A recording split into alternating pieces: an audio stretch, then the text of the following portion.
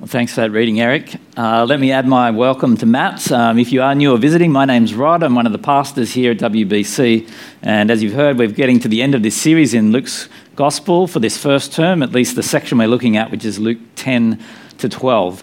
So I'm going to pray in a moment, and then we'll come to this passage that's just been read. But one further announcement to add to those you've already received is that we've got a couple of people at the moment that are interested in being baptised, and so we're looking at running a baptism class over this next couple of weeks, running up to Easter, with the anticipation that perhaps some people may get baptised on Easter Sunday. So if you have not been baptised, or perhaps baptism is something you've never even thought about, we'd love you to consider that, coming along to a couple of classes to learn more about what the New Testament says about baptism. There's no commitment in coming to the class that you'll actually get baptised. We'd love you to look at that, though. And so if that's something for you, then please chat to one of the pastors, to Ken or to Mark or myself. That would be great. You could do that after the service tonight. Well, let me pray for us now before we look at this passage together. Let's ask for God's help.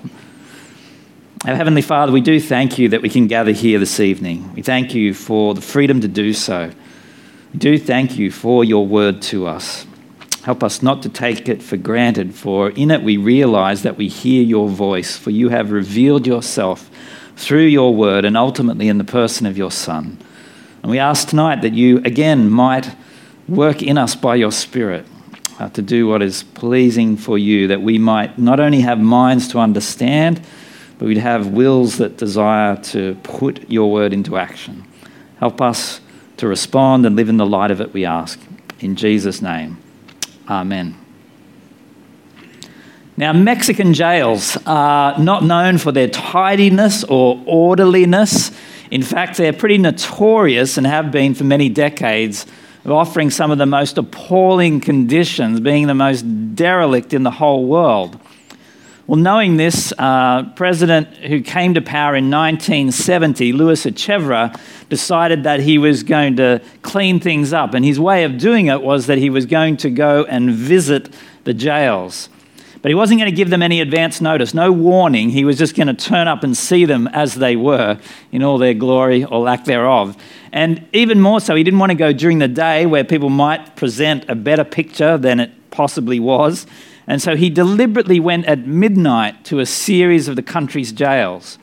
And what he found as he went at midnight was that a lot of the guards were missing entirely from their posts, that prisoners were just left unattended, sometimes prisoners not even receiving food, a whole heap of discrepancies happening in the system.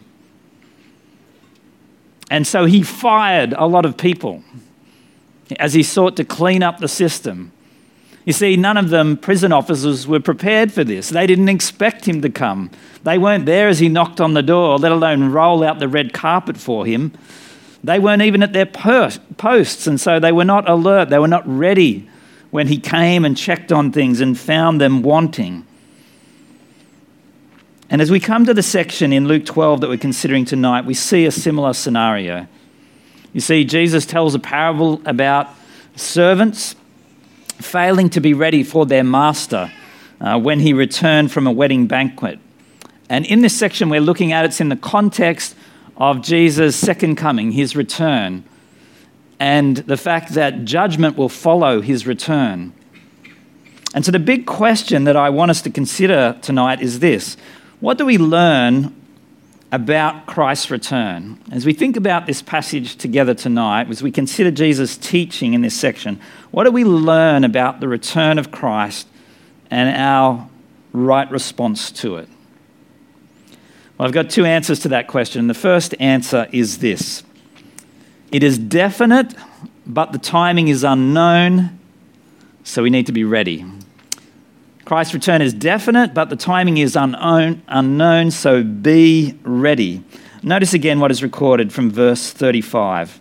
Jesus speaking says, "Be dressed, ready for service, and keep your lamps burning, like servants waiting for their master to return from a wedding banquet, so that when he comes and knocks, they can immediately open the door for him. It will be good for those servants whose master finds them watching when he comes.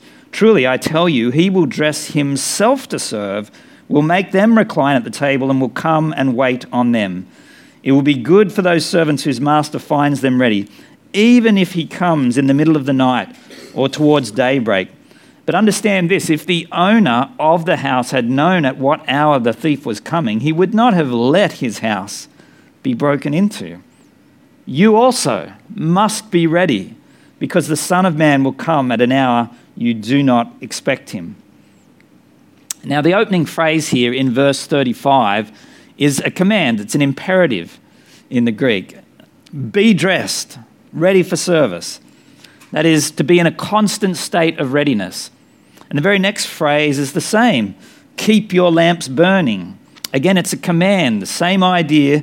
Be on constant alert, even in the darkness of night. And then a third image is given by Jesus. Christ's followers being like servants who don't know exactly when their master will return. And of course, in this third one, we get a bit of a short parable as Jesus unpacks it a bit further. Perhaps as you think about servants waiting for the return of the master from a wedding banquet, maybe a contemporary image that might relate to us is somebody who's doing babysitting and they're waiting for the parents to return home and to reclaim the care of their house and their children. The master is simply looking for one thing, isn't he, on his return? Just one thing is needed, that the servant is ready to hand over the house, having faithfully watched over it. But as Christ often does in his parables, there's a little twist in his story here. Did you notice? He says that if the master finds the house well cared for and the servant's alert, well, then he'll turn around and serve the servants himself.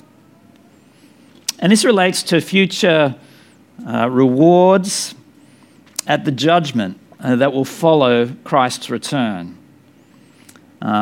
Jesus is going to come back to this in the second half of our passage and discuss it further, rewards and punishments at the judgment. But notice here already that there's a blessing for those who are prepared upon his return. That what is done is taken notice of. Well, this theme of readiness is again taken up in a fourth example of the homeowner and the thief in verse 39, did you notice? Where the focus this time is a little bit more on the unexpected timing. And Jesus' argument is that you could be sure that whoever the owner of the house was, they could sleep all day and just be up for that one moment the thief was coming if they knew when the thief was coming. But because they don't, they have to be in readiness all the time. They've got to be constantly prepared so that they're not taken unawares at that critical moment. Precautions need to be made at all times. And likewise, Jesus is saying, if people knew when he was going to return, when that return would take place, they could delay their preparations potentially until just before the time. Have you ever heard people think and speak that way? I want to live my life however I am, and then maybe when I'm 70 or 80 years old, when I get to the end of my life, well, then I'll come to this God issue and I'll think about Jesus and whether I'll respond and give my life to him. But until then, I want to do my own thing. The only problem with that is you don't know whether you'll have tomorrow because you might die. But secondly, you don't know because Jesus may return this very night.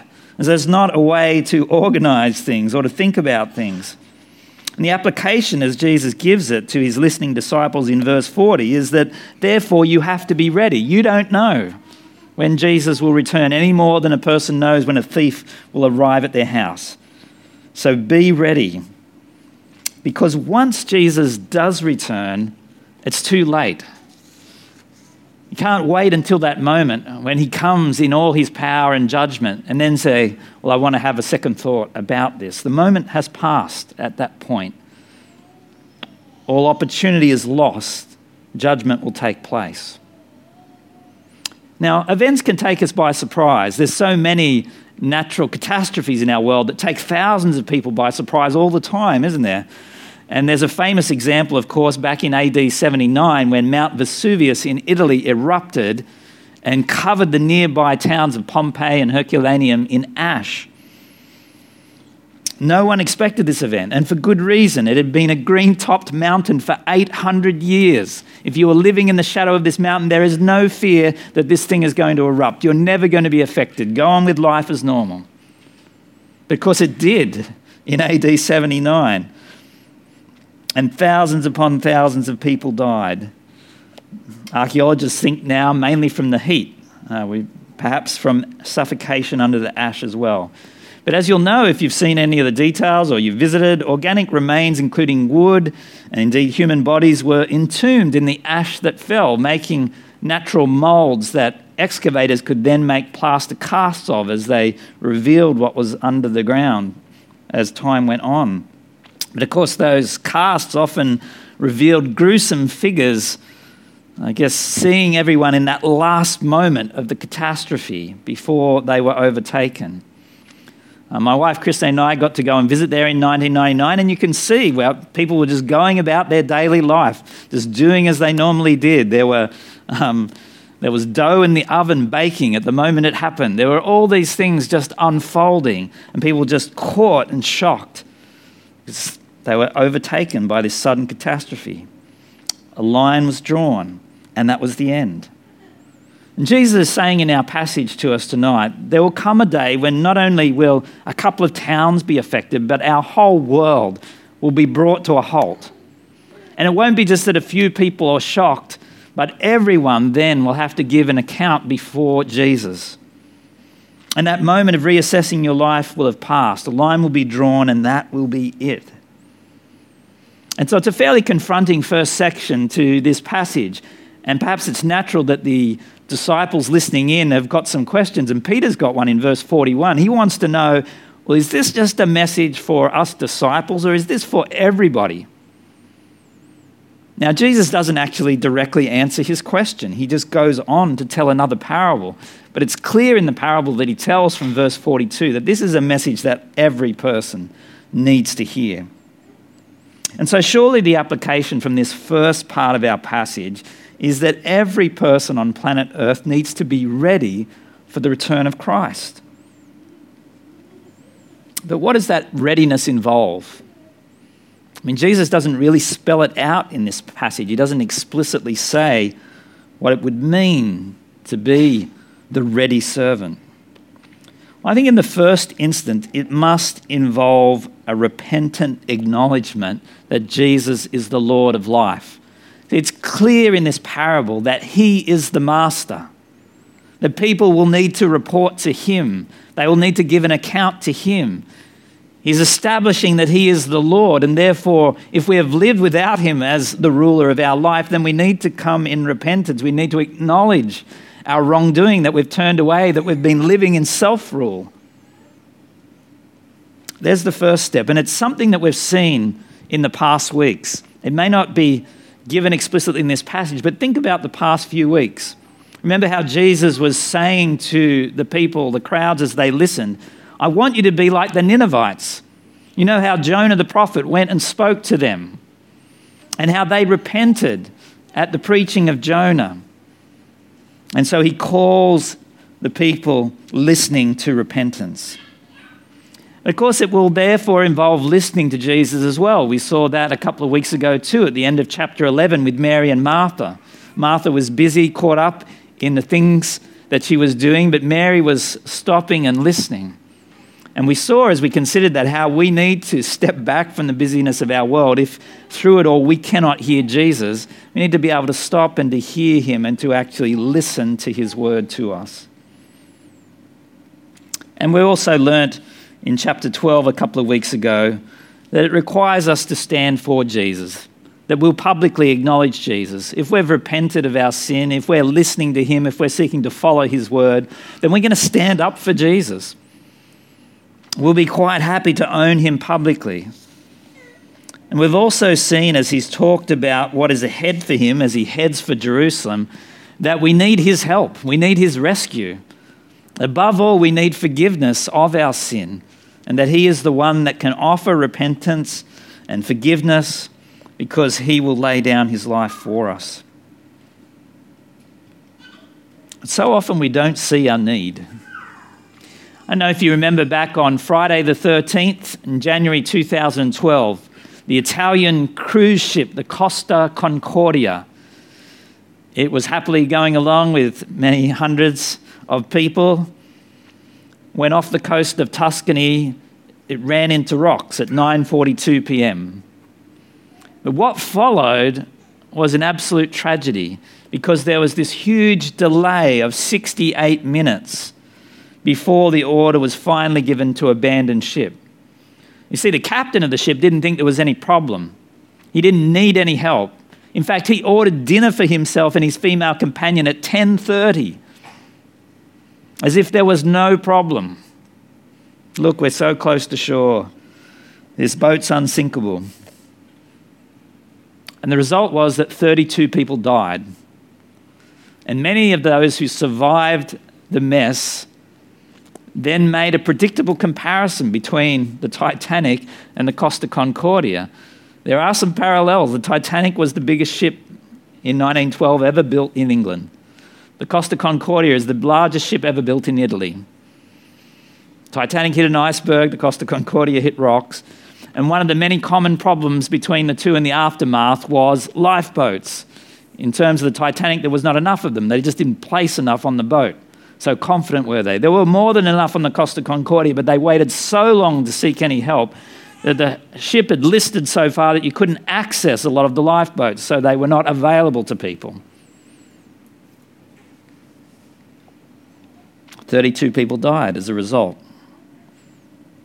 And sadly, this world too is like a crippled ship, and time is running out to make it to safety.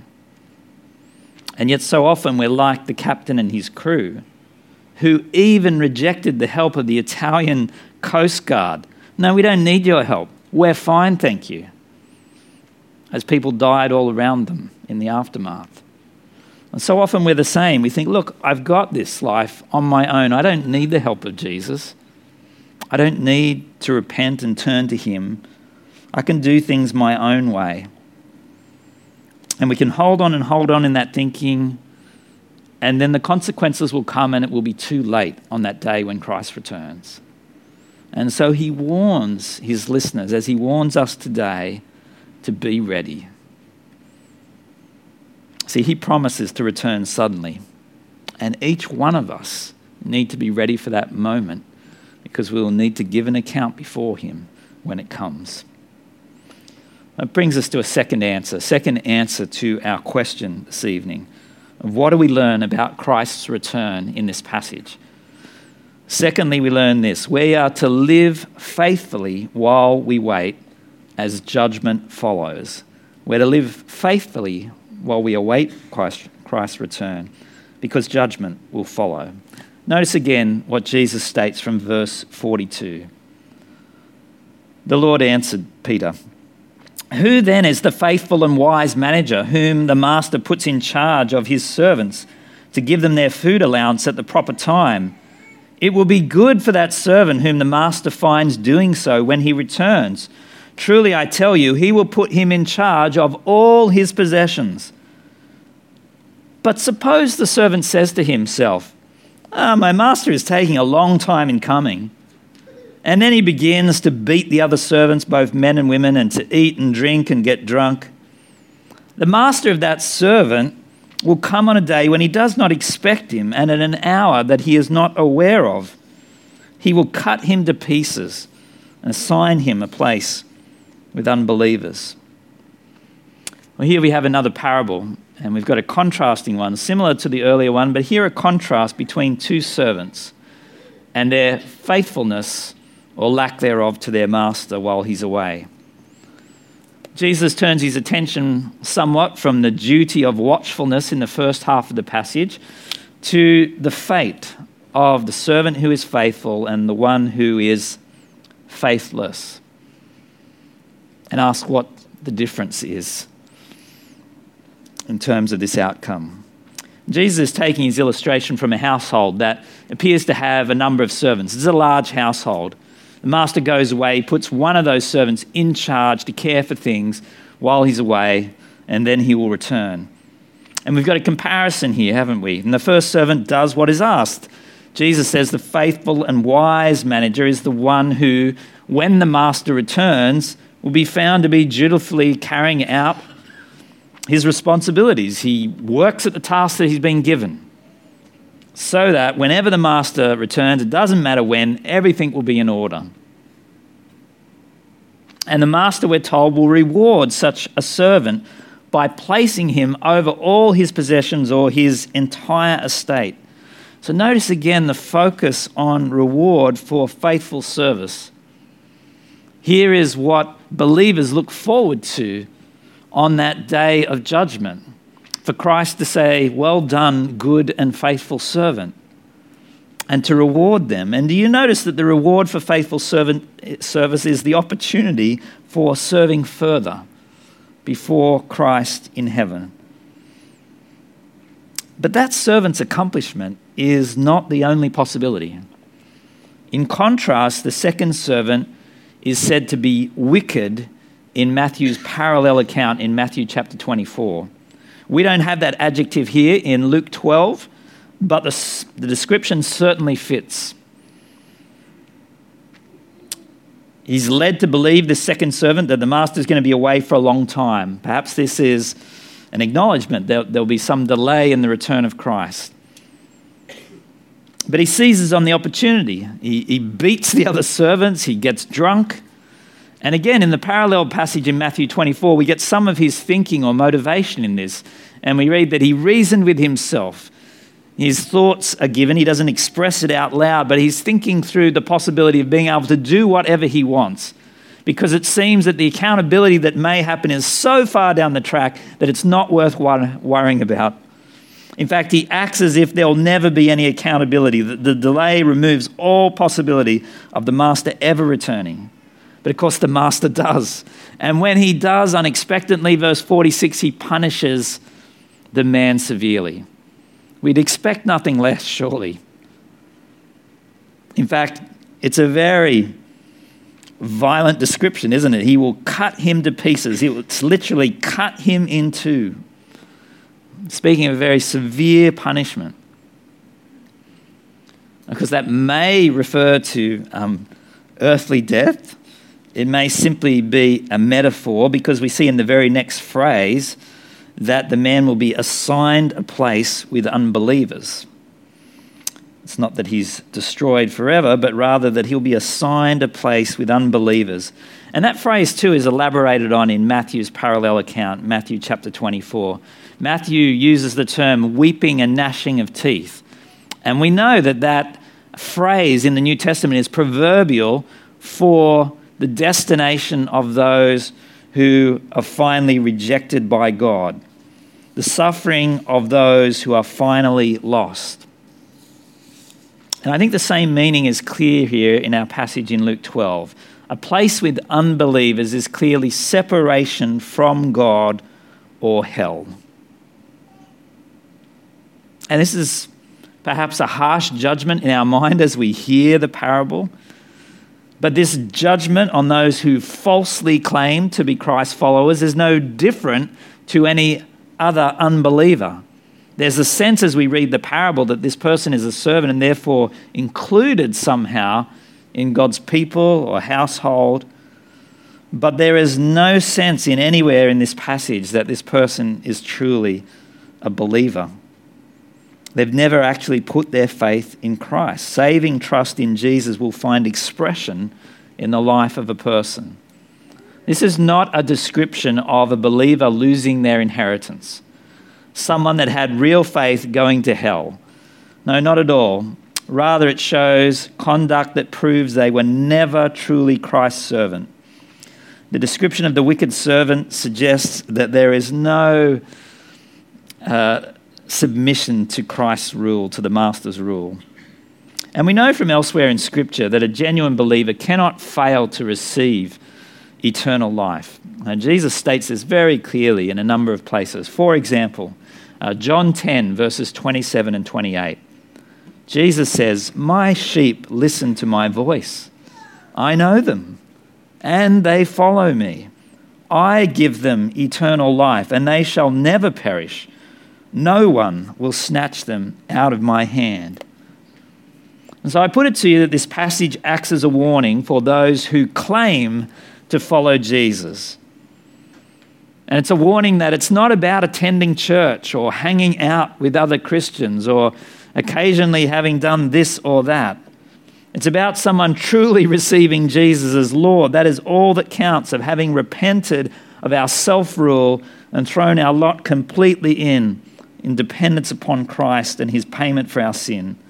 And the result of such a genuine conversion will be that we're about our Master's business always, until he returns. This parable is not about underachieving or not doing enough good works. It's about hypocrisy. In fact, Matthew uses that word distinctly in Matthew 24 in the parallel account. It's about hypocrisy here, of talking the talk but not walking the walk. We see that a lot in life, don't we? The first time I went skiing about 25 years ago in Perisher, I went with a group of guys, and there was one guy that had been a number of times before, and so he took on the role of pro in our group, and so he'd be the expert, and he'll train us, get us all going. And so he had us all lined up to get on the chairlift for the first time, and he's standing there explaining how you've just got to bend the knees a little bit. The chair will just come down behind you and pick you up, as simple as anything. So there we all are, standing, waiting for that to happen. And to my amazement, I found myself comfortably seated. But then to my shock and horror, our expert who was on the end was standing too far out, and he's hit by the end of the seat in the backside. It knocks him flat on his face into the snow. Worse than that, he's thrown down and flicks up his ski and gets it caught under the chairlift. So now he's being dragged along underneath us on his face as we threaten to launch off skyward with him dangling under us. Now, thankfully, the controller saw this at the last minute or heard our screaming or something, and they turned the thing off and managed to extricate him from all of this. But it was very clear that he could talk the talk, but when it came to it, he couldn't walk the walk or sit down even. Now, look, it's the same with those who claim to know Jesus but have never entrusted their lives to him, who have never actually turned in repentance and faith, because God knows our hearts. And so we can't fool him. He knows who his sheep are. And the emphasis at the end of this parable is clearly on division, that our choices now affect us for eternity. And so the return of Christ does not mean that everyone will enter into his joy on that day. For those who have trusted in Jesus, absolutely, this is a day of celebration, of awareness of eternal reward, of inheritance, of eternal life with Christ. But for those who have rejected Jesus throughout their life, it is a fearful day. Those who have chosen to live without God will find their choice respected on that great day.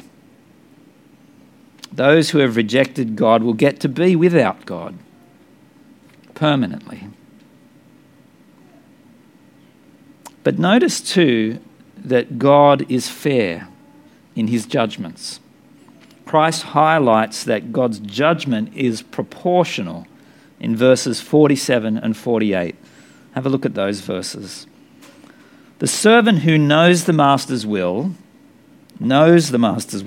and does not get ready or does not do what the master wants will be beaten with many blows.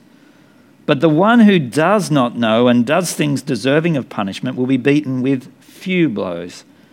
From everyone who has been given much, much will be demanded, and from the one who has been entrusted with much, much more will be asked. There's someone who knows Christ's will, who knows the gospel, the response our master requires, and yet rejects him, will be beaten with many blows. But for a person who doesn't know Christ's will, their punishment will be less, Jesus is saying. Accountability varies depending on what we know and what we do. God's judgment is just, it is fair. As we apply this second point in the light of the sure but sudden return of Christ, the risen Christ, and the judgment that will follow, what should our response be in the present? How might we live faithfully in service of Christ while we await his return? Well, I think firstly, we're certainly to tell others of the good news that has brought us into God's family if we've trusted in Jesus. How could we know that this day is coming and then not warn those around us, not share the hope that we have by announcing the gospel to others so that they too might be included in God's people? I mean, when you get to the end of Luke's gospel, the same as Matthew's, you have a great commission. You have Jesus announcing that the gospel must be preached. Luke 24, the Messiah will suffer and rise from the dead on the third day, and repentance for the forgiveness of sins will be preached in his name to all nations. And so surely that's part of what we should be doing while we await Jesus' return. But we have another task too, and it's described by the Apostle Peter as he addresses the end of the age. In 2 Peter chapter 3, verses 10 to 12. Peter writes, "But the day of the Lord will come like a thief." There's that image again. "The heavens will disappear with a roar. The elements will be destroyed by fire, and the earth and everything done in it will be laid bare. And since everything will be destroyed in this way, what kind of people ought you to be? You ought to live holy and godly lives as you look forward to the day of God and speed its coming." Surely our other great priority is to grow in godliness. That's God's great agenda for each individual. Just as you might summarize what the church should be about as edification and evangelism, building up believers and sharing the good news, so also for the individual, that we might share what has saved us and that we might be growing in maturity, that we might be becoming more like Christ our Saviour. And so the question that I want to ask you at this moment, if this is God's great agenda or one of them for you while you await the coming of his Son, how are you going in your growth at this time? Are you pressing forward in Christ? Do you have people around you that are going to ask those hard questions of you and speak into your life? Are you part of a home group so that people will not only encourage you and build you up, but where needed will speak a word of rebuke and pull you up when you're doing things that are moving away from God's instructions to his people? If you're married, your spouse will be those that see you closest and be able to speak into your life in that way. If you're not married, if you've got a close friend who can do that for you, that you can do that for each other, so that you might encourage and spur one another on to love and good deeds day after day. Please do those things. But I think living such a life as we await Christ's return faces stumbling blocks. Why can we struggle at times while we're waiting for Jesus to return? Well, I think it's in part because of the suffering and the difficulties that we face in this world, and so we can be caused to drift at times from our determination to follow Jesus. Sometimes it's because of the negative comments and attacks that we get from non-believers around us. You believe in this Jesus guy, he's going to come back, you're going to live your life for him. Look, eat, drink, and be merry. Tomorrow we die. Forget it. Just do whatever you want to do, like I am. And so we hear that voice all the time. And we think, well, what is it that I'm living for, perhaps at moments of weakness? Or maybe we're just not sure that God's word can be trusted. If we're to live for Christ, then we need to trust his word to us that he's going to return just like he said he would. And maybe you've been let down lots of times in this life. You've had people, flawed humans like yourself, make you promises and then let you down badly. And as you hear promises or words like these, this is what's going to happen, you're unsure at times. Words can prove hollow. When my wife Christine and I were about to move in and find a house in Wollongong 12 and a half years ago now, we were looking around for weeks and weeks, as everybody does, went to various houses, and we kept coming back to this one house in Farnborough, and we visited it 3 times in the end. The agent was not overly pushy, seemed very positive about the house, kept telling us how great it was, leave it up to us. And we were taken with this opportunity. We were thinking, well, maybe this is it. We started making further progress on pursuing things, and then we got a pest inspection. And we realised that the place was riddled with white ants. And our solicitor said, pull out, pull out, pull out. And then she did some further investigation for us, and we found that even less than 12 months prior, a previous inspection had been done and it said exactly the same thing, and that the agent knew that. And so you can imagine we kept looking for houses without that agent because his words had proved hollow, literally. But when we come to the Bible and Christ promises to us, Christ is not a sinful man that will let us down in that way. His words will not fail. In fact, that's the very thing that Peter has to address in 2 Peter chapter 3, that passage that I was quoting from earlier. At the start of that chapter, Peter is dealing with a whole bunch of Christians who are struggling because all around them are people saying, do whatever you want. This return of Jesus is never going to happen.